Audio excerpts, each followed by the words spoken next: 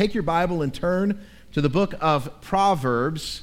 We're beginning a brand new series this week, a summer series that will last through the month of June and July, 9 weeks total, through the book of Proverbs.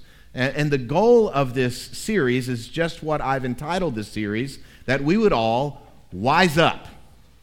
Wise up. That we'd grow, that we'd pursue, that we'd gain, that we'd expand in our wisdom. And this is exactly the purpose of the book of Proverbs, and this is the purpose of this sermon series through selected passages in the book of Proverbs. In fact, we could succinctly summarize this series from one proverb from the 31 chapters of Proverbs. Look at Proverbs chapter 4, verse 7. This is really the goal of our study together.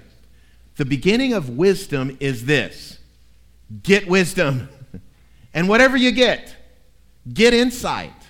This is what we're after. We're after growing in wisdom, pursuing wisdom, gaining wisdom. If we are going to increase in wisdom, the first decision we must make is that, yes, we need to grow in it. The first decision we must make is, yes, we will pursue it. Why do we need wisdom? Because every day we are faced with decisions. Hundreds of decisions, likely. Some are minuscule, some are small, some are minor in consequence, others are big and consequential and major in consequence. You may have to make a decision when we close today: where am I going to eat lunch? That's a decision you're going to have to make. And if you have a sensitive stomach, you need to use wisdom in that decision. Some of you are in the throes of making decisions about your career move, company moves, business moves. Some of you are in the middle of making decisions about marriage. Who will I marry? About children, how you will parent your children, what your parenting style is going to look like. Some of you are in the middle of making decisions about a particular situation, about the right use of money, about the right friends to hang out with, about the right school to attend. We are in the middle of decisions every single day. And so we need wisdom. We need God's wisdom to navigate those decisions. How do we get it? How do we get this wisdom that we all need? Well, the book of Proverbs is God's gift to us as his children to provide the much needed wisdom we all need. Now, if you look in your bulletin, hopefully you got one when you came in, you'll see a sermon card that looks something like this. This is what we're going to be doing, Lord willing, over the next 9 weeks. You can see the sermons that we will be covering over the next 9 weeks. I say we because I'm only going to be preaching 6 of the 9 sermons. Wade's going to preach a couple, and Nick Burrows is actually going to preach one of the sermons. I'll let you guess which one of our elders focusing on workplace is what sermon he's going to preach in that series. Now, as we look at this, what you'll notice is that 7 of the 9 messages are from specific sections or whole pericopes, if you will. That's us preaching discourses from the book of Proverbs, and a couple of them I've noted there are from selected Proverbs. The reality is, even when we preach a sermon like the sermon today, from a discourse, a longer section from a chapter, we will utilize supporting Proverbs throughout the whole book to undergird and to give support for the focus of that message. I've already done it today by looking at Proverbs chapter 4, verse 7. But we're beginning our study, as you see today, where you would expect us to begin a study in the book of the Bible at the first chapter and the first verse of that chapter. So our focal text in the message I've entitled, The Beginning of Wisdom, is Proverbs 1, verses 1 through 7. Look in your Bible or on your Bible study outline as I read our text for today. The Proverbs of Solomon, son of David, king of Israel.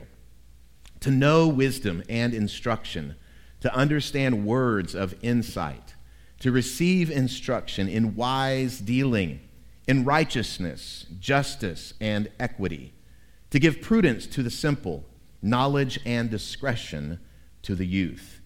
Let the wise hear and increase in learning, and the one who understands obtain guidance. To understand a proverb and a saying, the words of the wise and their riddles. The fear of the Lord is the beginning of knowledge. Fools despise wisdom and instruction. This is the introduction for the book of Proverbs, and this is the intro for our series in the book of Proverbs. It's all about getting wisdom, gaining wisdom, pursuing wisdom. I've got 3 points on my outline, 3 points in my message, main points from this text, and so let's get right into it. Number one, I want us to consider wisdom delivered to us. We have wisdom that has been delivered to us, namely in this veritable treasure trove of wisdom called the book of Proverbs. Now, who is the author? Well, the author's named in the first verse of the first chapter. Like a lot of other books in our Bible, the author is named right up front. Again, verse 1, the Proverbs of Solomon, son of David, king of Israel. That's a very specific description of the author / compiler. He didn't write all of them, but he compiled the majority of them. Now, some of the chapters, and we'll see in a moment, were actually not written by Solomon, but again, as a continual seeker of wisdom, one who pursued wisdom, he compiled these things together. But he did personally write the bulk of them. Now, where did this wisdom come from? Where did the wisdom that Solomon is putting together for us, where did it come from? Well, again, 2 of the books in our Bible are considered wisdom literature, the book of Proverbs and the book of Ecclesiastes, and Solomon is credited with writing both of those books. Well, how did Solomon get so wise? Where did his wisdom come from? Well, again, as I mentioned a moment ago, he was always pursuing wisdom, but his wisdom was even beyond just a personal pursuit of it. He was supernaturally endowed by God with wisdom. With wisdom. Most of you are probably aware of the account. When Solomon became king after his father David had died, God told Solomon to ask for whatever he wanted. And whatever he asked for, God told him, I'll give it to you. Now, let me pause right here. If God said that to you, what would you ask for? What would you say? We're familiar in our culture with fictional stories about people discovering genies in a bottle, right? Bum, bum, bum, bum, ba-da, bum, bum, right? We're familiar with those kind of stories. What do they normally ask for? When they discover the genie in the bottle and they get 3 wishes, you get 3 wishes or you get 1 wish, what do they ask for? Money? I'll take a lot of money. Women? Power? Influence? Give me the girl? Give me the wealth? A long life? But here's the deal. In the true story of Solomon, it's not fiction. What did Solomon ask for? Solomon asked for wisdom. Notice what the Bible says in 1 Kings chapter 3, verse 9. So, this is Solomon's answer to the Lord's promise. 1 Kings 3:9. Give your servant, therefore, an understanding mind to govern your people, that I may discern between good and evil. For who is able to govern this your great people? And God gave Solomon exactly what he asked for. Look at these next 2 passages from 1 Kings, chapter 3, verse 11 through 13. And God said to him, because you have asked this and have not asked for yourself long life or riches or the life of your enemies, but have asked for yourself understanding to discern what is right, behold, I now do according to your word. Behold, I give you a wise and discerning mind, so that none like you has been before you, and none like you shall arise after you. I give you also what you have not asked, both riches and honor, so that no other king shall compare with you all your days. So that's the promise of the gift. Then in chapter 4, we see it actually given. Chapter 4, verse 29, and God gave Solomon wisdom and understanding beyond measure, and breadth of mind like the sand on the seashore, so that Solomon's wisdom surpassed the wisdom of all the people of the east and all the wisdom of Egypt. For he was wiser than all other men, and his fame was in all the surrounding nations. Verse 34, and people of all nations came to hear the wisdom of Solomon, and from all the kings of the earth who had heard of his wisdom. Now, I don't think it's necessary to expand beyond this why Solomon has the credentials to write the book of Proverbs, why he has the necessary credentials to present to us God's wisdom, because he was supernaturally endowed by God with this wisdom and understanding. He was the wisest man to walk the face of the planet apart from the Lord Jesus Christ. The wisest man who ever lived. But now listen, if you know the rest of Solomon's story, if you know how the story ends, Solomon died a fool. Solomon was the wisest man who ever lived, but Solomon died a fool.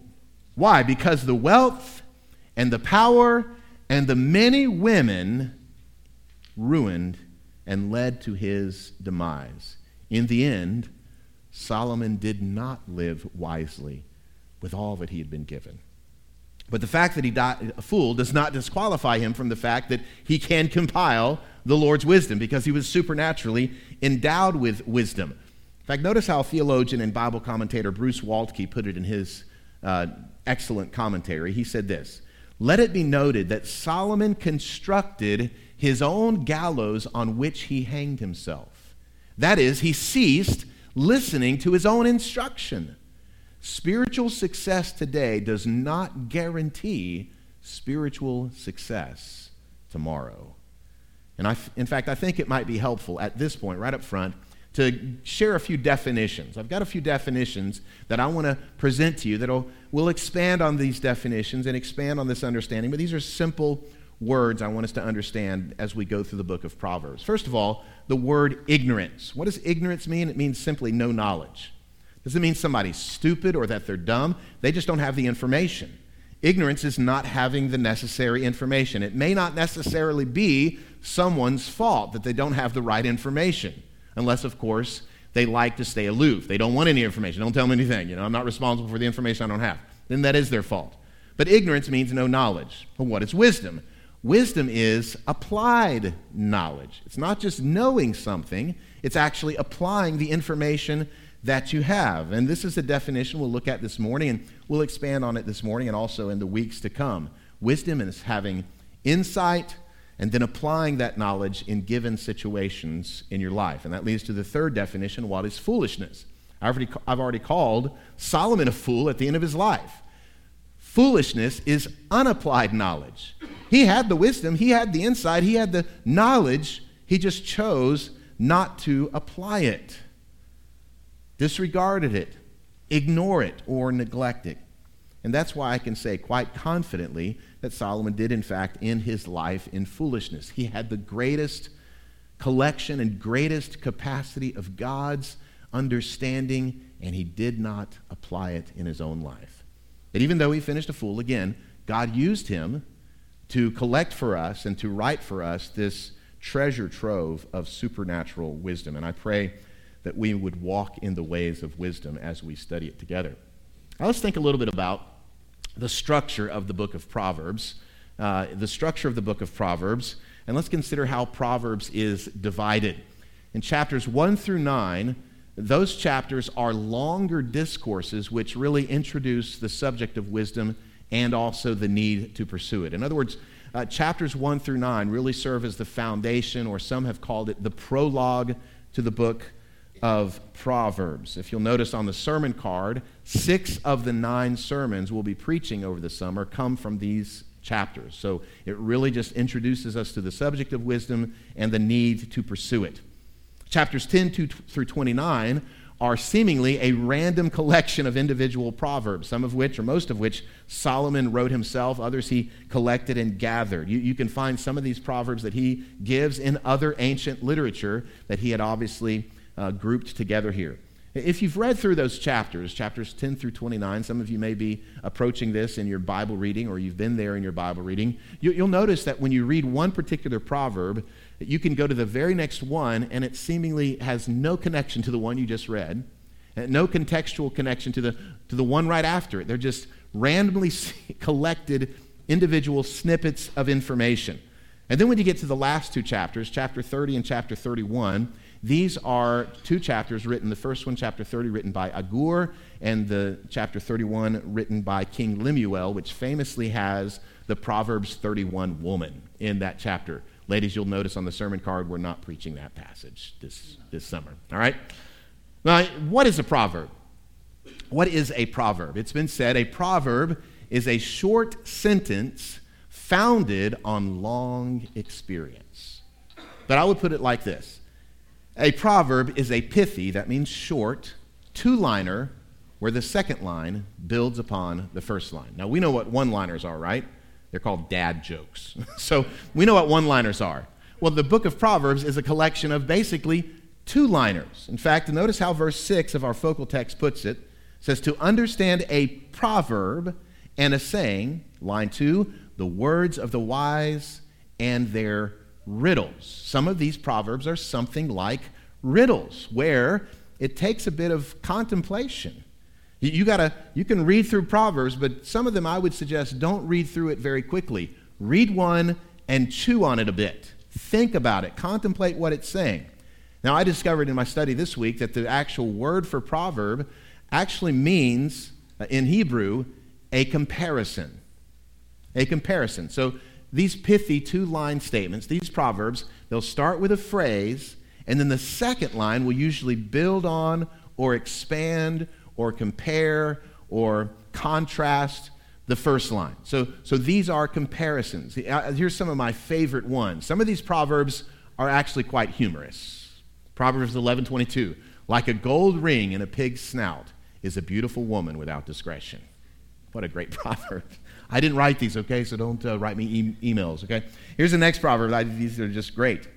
Proverbs 27:14, whoever blesses his neighbor with a loud voice rising early in the morning will be counted as cursing. My wife should memorize this one because sometimes I wake her with my loud voice. So, here's another one, Proverbs 17:28. Even a fool who keeps silent is considered wise. When he closes his lips, he's deemed intelligent. How about this one, Proverbs 20:14. Bad, says the buyer, but when he goes away, then he boasts. What is this one saying? Well, this is what I do with Facebook Marketplace. I go and look at somebody's stuff. Oh, this thing ain't very good. You want this much for this? I go home, look how much I paid for this awesome thing. That's exactly what the Proverbs saying. Isn't that awesome? Bad. Oh, this is no good. Look, here's the last one. Where there are no oxen, the manger is clean, but abundant crops come by the strength of the ox. You got to contemplate this one. What's he saying? If you want success in business, be prepared to deal with a lot of poo. That's exactly what it's saying. There's a clean manger when there's no oxen, but if you got oxen working your fields, if you're growing your business, be prepared for a lot of poo to clean up. Is that right, Nick? Oh, he's not in here. Is it right, Troy, as a pastor? Yes, a lot of poo you got to deal with. It's fantastic. Now, as we've considered the authorship, this is all introduction, by the way.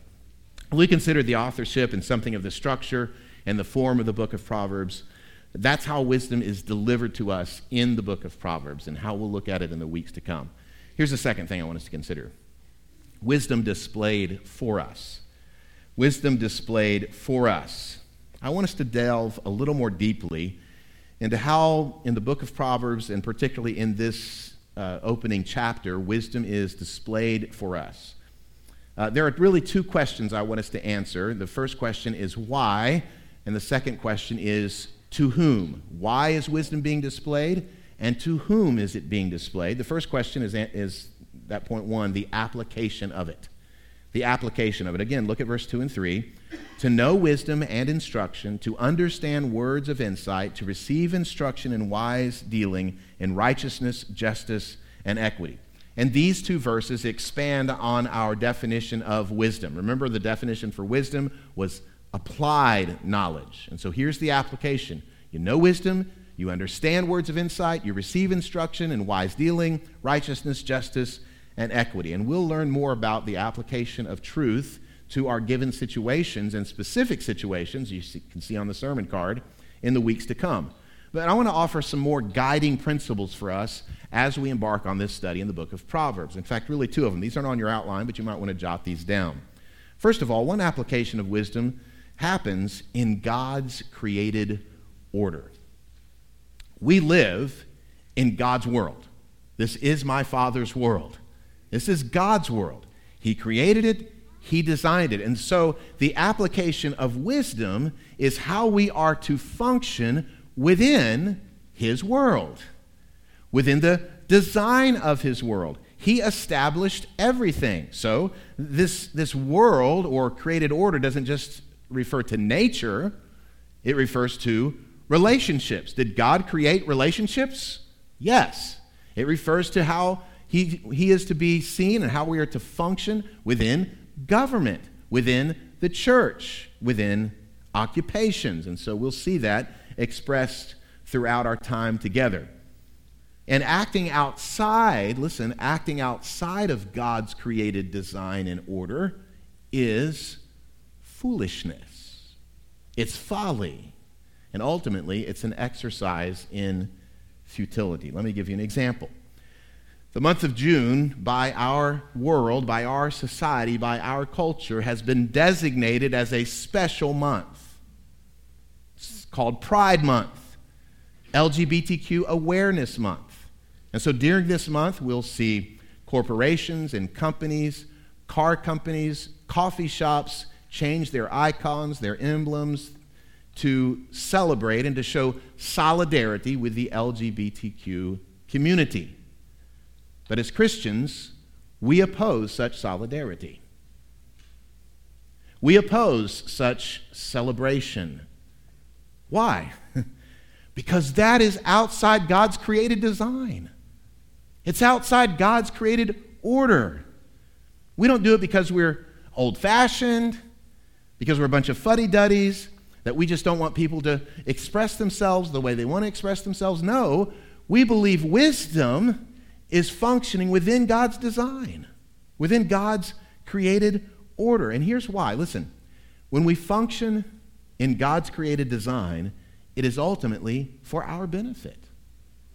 It's ultimately for human flourishing. You may hear some commentators and pundits say, "Why do you care what people do in the privacy of their own bedroom?" I really don't care, except it impacts human flourishing. It impacts our society as a whole. When our society does not function within God's design, the whole culture goes down.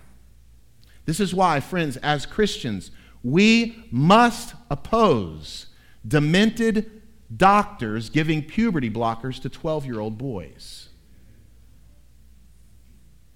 12-year-old boys who are just a couple years away from believing in Santa Claus don't have the capacity to say, "Oh, I believe now I'm a female." Why do we oppose it? We do it with kindness, with compassion, with caring, but because it is not God's design. It's not God's order. And ultimately, it doesn't promote flourishing in God's world. I believe in a decade or less, we will see the devastating effects of what's happening right now today in our world. Notice Proverbs 3:19. The Lord by wisdom founded the earth. The Lord by wisdom founded the earth. By understanding, he established the heavens. This world in which we live is God's world. He established the parameters by which we are to function and to live. So live wisely, live rightly within God's orderly creation. But also the right application of wisdom not only is within God's created order, but look at this next thing on the screen, in our thinking and in our living. We apply it in our thinking and in our living. Wisdom does have to do with our brains. But we do have to use our minds. We do have to think rightly about situations and experiences. Look again at our focal passage, verse 2 and 3. To know wisdom and instruction, that's using the mind. To understand words of insight. To receive instruction in wise dealing, in righteousness, justice, and equity. So wisdom does involve our minds, our thinking, our intellect. But wisdom is not limited to what we think.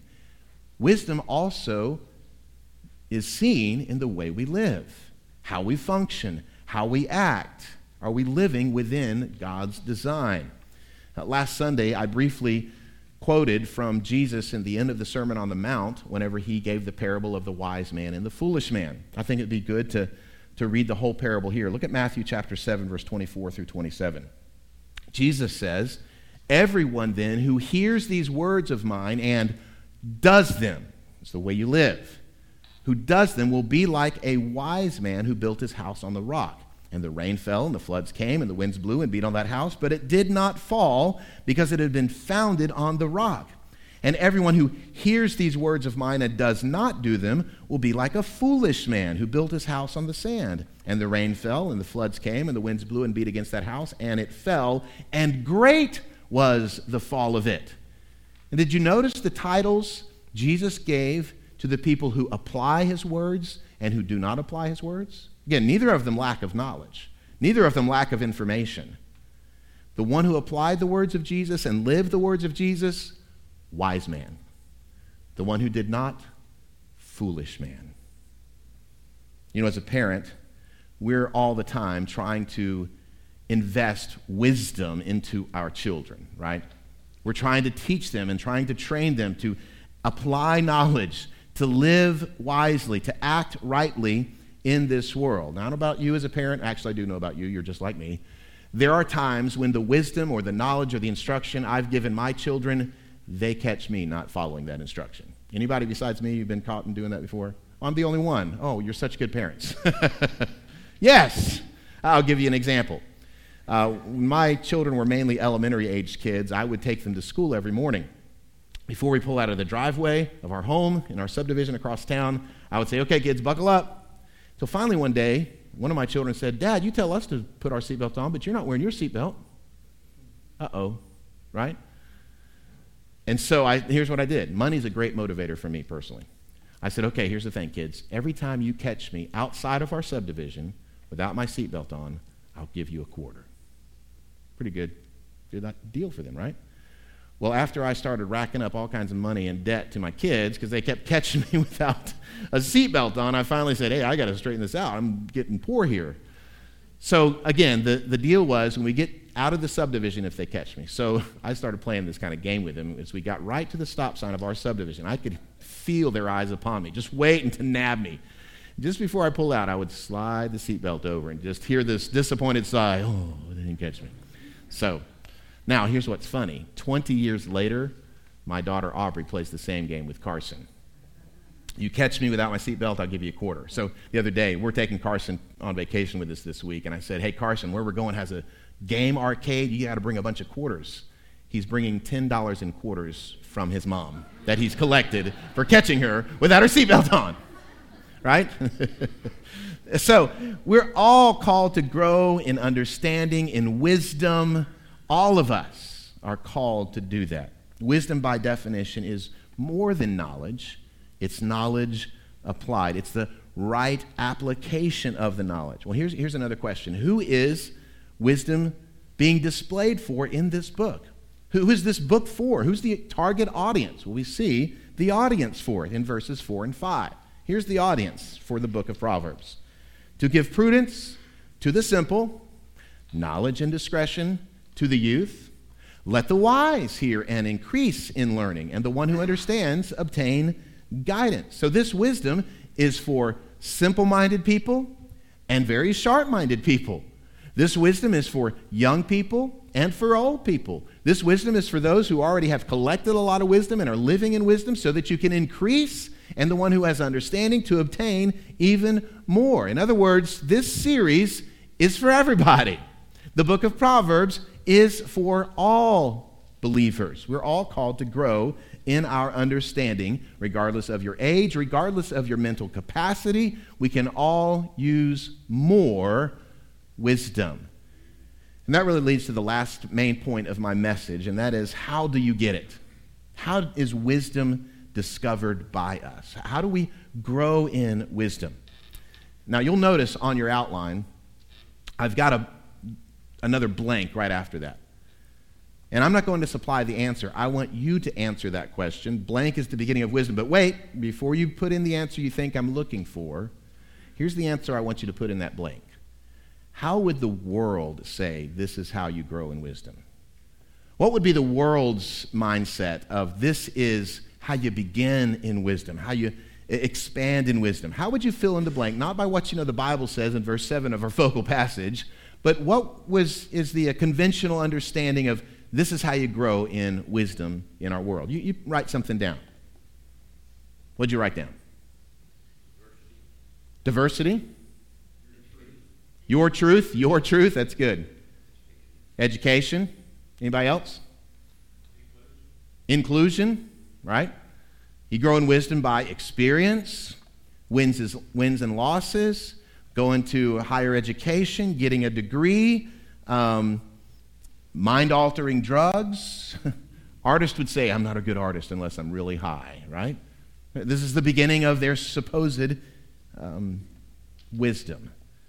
But how does the Bible say we grow in wisdom? What is the beginning of wisdom for us? Two things I want you to notice. Number one, through reverence for God. Wisdom's starting place, the beginning point for any of us to increase, to grow in wisdom, is reverence for God. Notice verse 7 again. The fear of the Lord is the beginning of knowledge. Fools despise wisdom and instruction.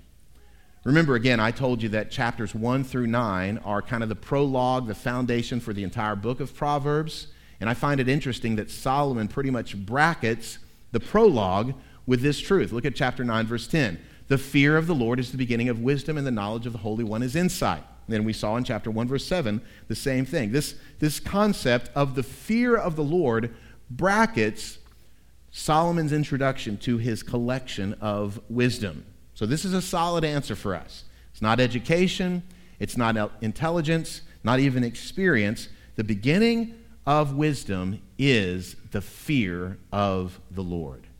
And I would say that the fear of the Lord, reverence for God, is not only how you start in wisdom. The fear of the Lord, reverence for God, is the controlling principle to have wisdom for your whole life. For your whole life. In fact, consider wisdom like a house. If the fear of the Lord is the beginning of wisdom, I would say that's the front door. You don't get into the house of wisdom unless you have a healthy fear and reverence for God. But guess what? Once you walk into the house of wisdom, you start to discover the walls, the floor, the ceiling, the furniture, the utensils in the kitchen, everything is the fear of the Lord. The fear of the Lord, reverence for our holy God, is the controlling factor of walking in wisdom. And that is why people who have no fear of God are fools. They walk in folly. Now, let me offer a little caveat. It is true that we can gain knowledge and wisdom through education, through experience, but at the end of the day, all truth is God's truth. This is my Father's world. And if we, through science or through education, discover something about God's world, or through the science of relationships, discover how relationships function better, all truth is God's truth. But all truth is meaningless apart from a healthy fear of the Lord. And friend, that's why a thoroughly biblical worldview, the grid through which we interpret the world, the way we read the newspaper, the way we understand society and cultures, a healthy fear of the Lord is part of what our worldview ought to be in the world of academia, in the marketplace. We can't separate our knowledge of God and our function in God's world. But that offers a big question. How? How do you appropriately and accurately fear God? How do you grow in your reverence for God? Right? If this is the starting point, and according to my proposition, it's the controlling factor of walking in wisdom, a healthy fear of God, how do you develop that? How do you have that? That leads to the final main point on my outline, and that is through relationship with God. Man was created first for relationship with God. And that relationship was meant to be marked by worship, by submission, by respect, by dependence. And so this is what it means to fear the Lord, to have a relationship with Him. But that relationship was broken through sin. And that relationship, and therefore the fear of God, began to unravel in society and in culture. Instead of submission and respect for God, there was no respect for God. Instead of submitting to him as the ruler of the universe, mankind has said, I'm the Lord of my own universe. I'm the king of my own universe. As Brother Joe said, my truth is my truth. I get to determine what is true for me, not anyone else. It's a breaking of the relationship with God, and we've fallen into idolatry. Rather than worshiping the one true God, who or what do we worship? We worship ourselves. And so this relationship with God was disordered, and therefore all other relationships will be disordered. Man's relationship with other people, man's relationship with the world in which we live.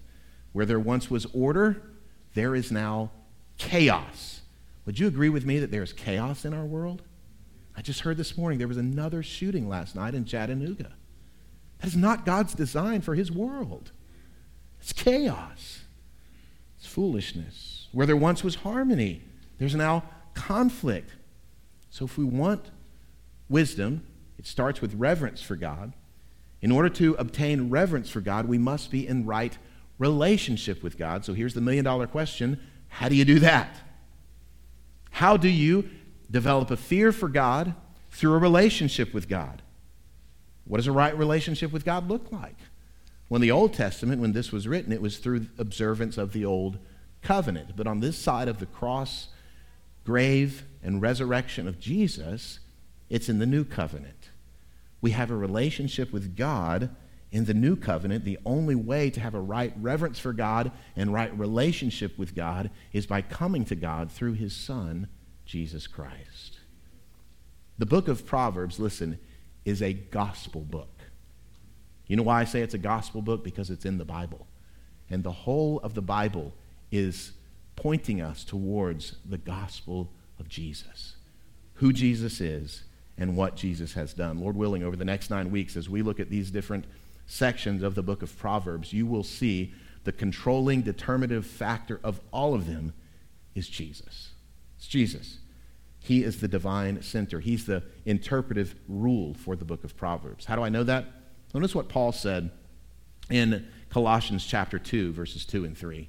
He said this, to reach all the riches of full assurance of understanding and the knowledge of God's mystery, here it is, which is Christ, in whom are hidden all the treasures of wisdom and knowledge.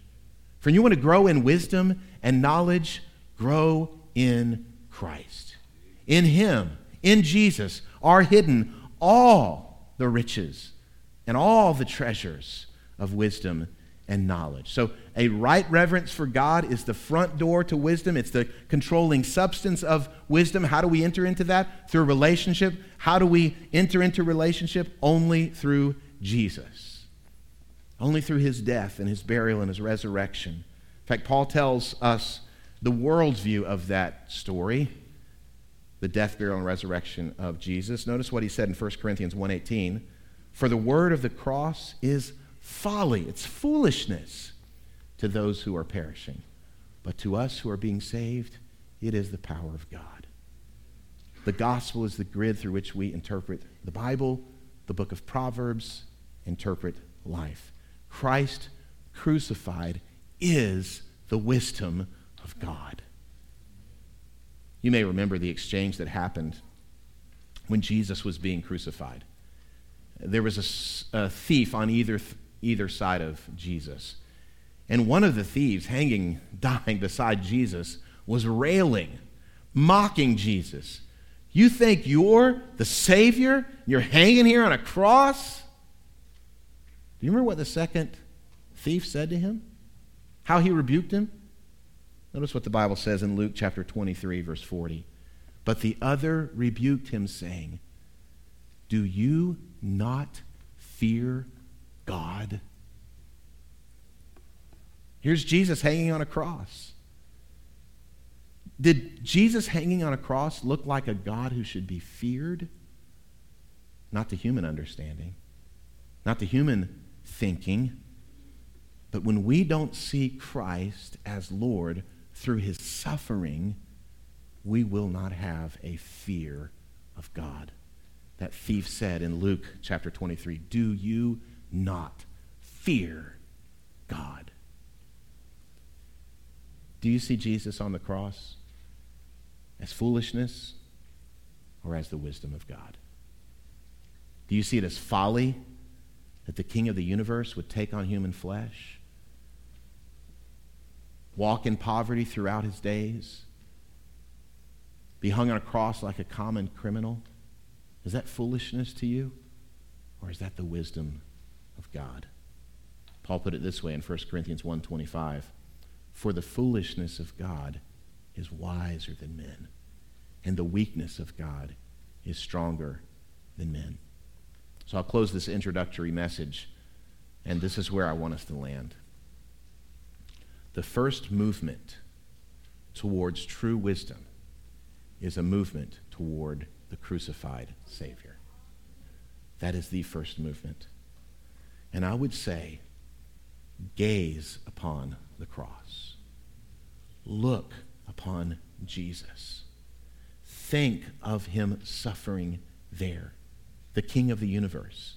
And you know what will happen when you contemplate and you ponder that wisdom of God in sending his Son to die and sacrifice?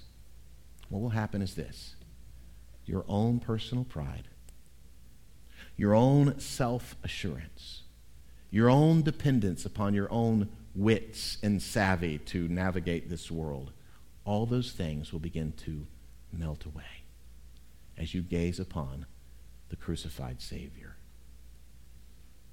You will grow in true wisdom. And that leads to my last thought.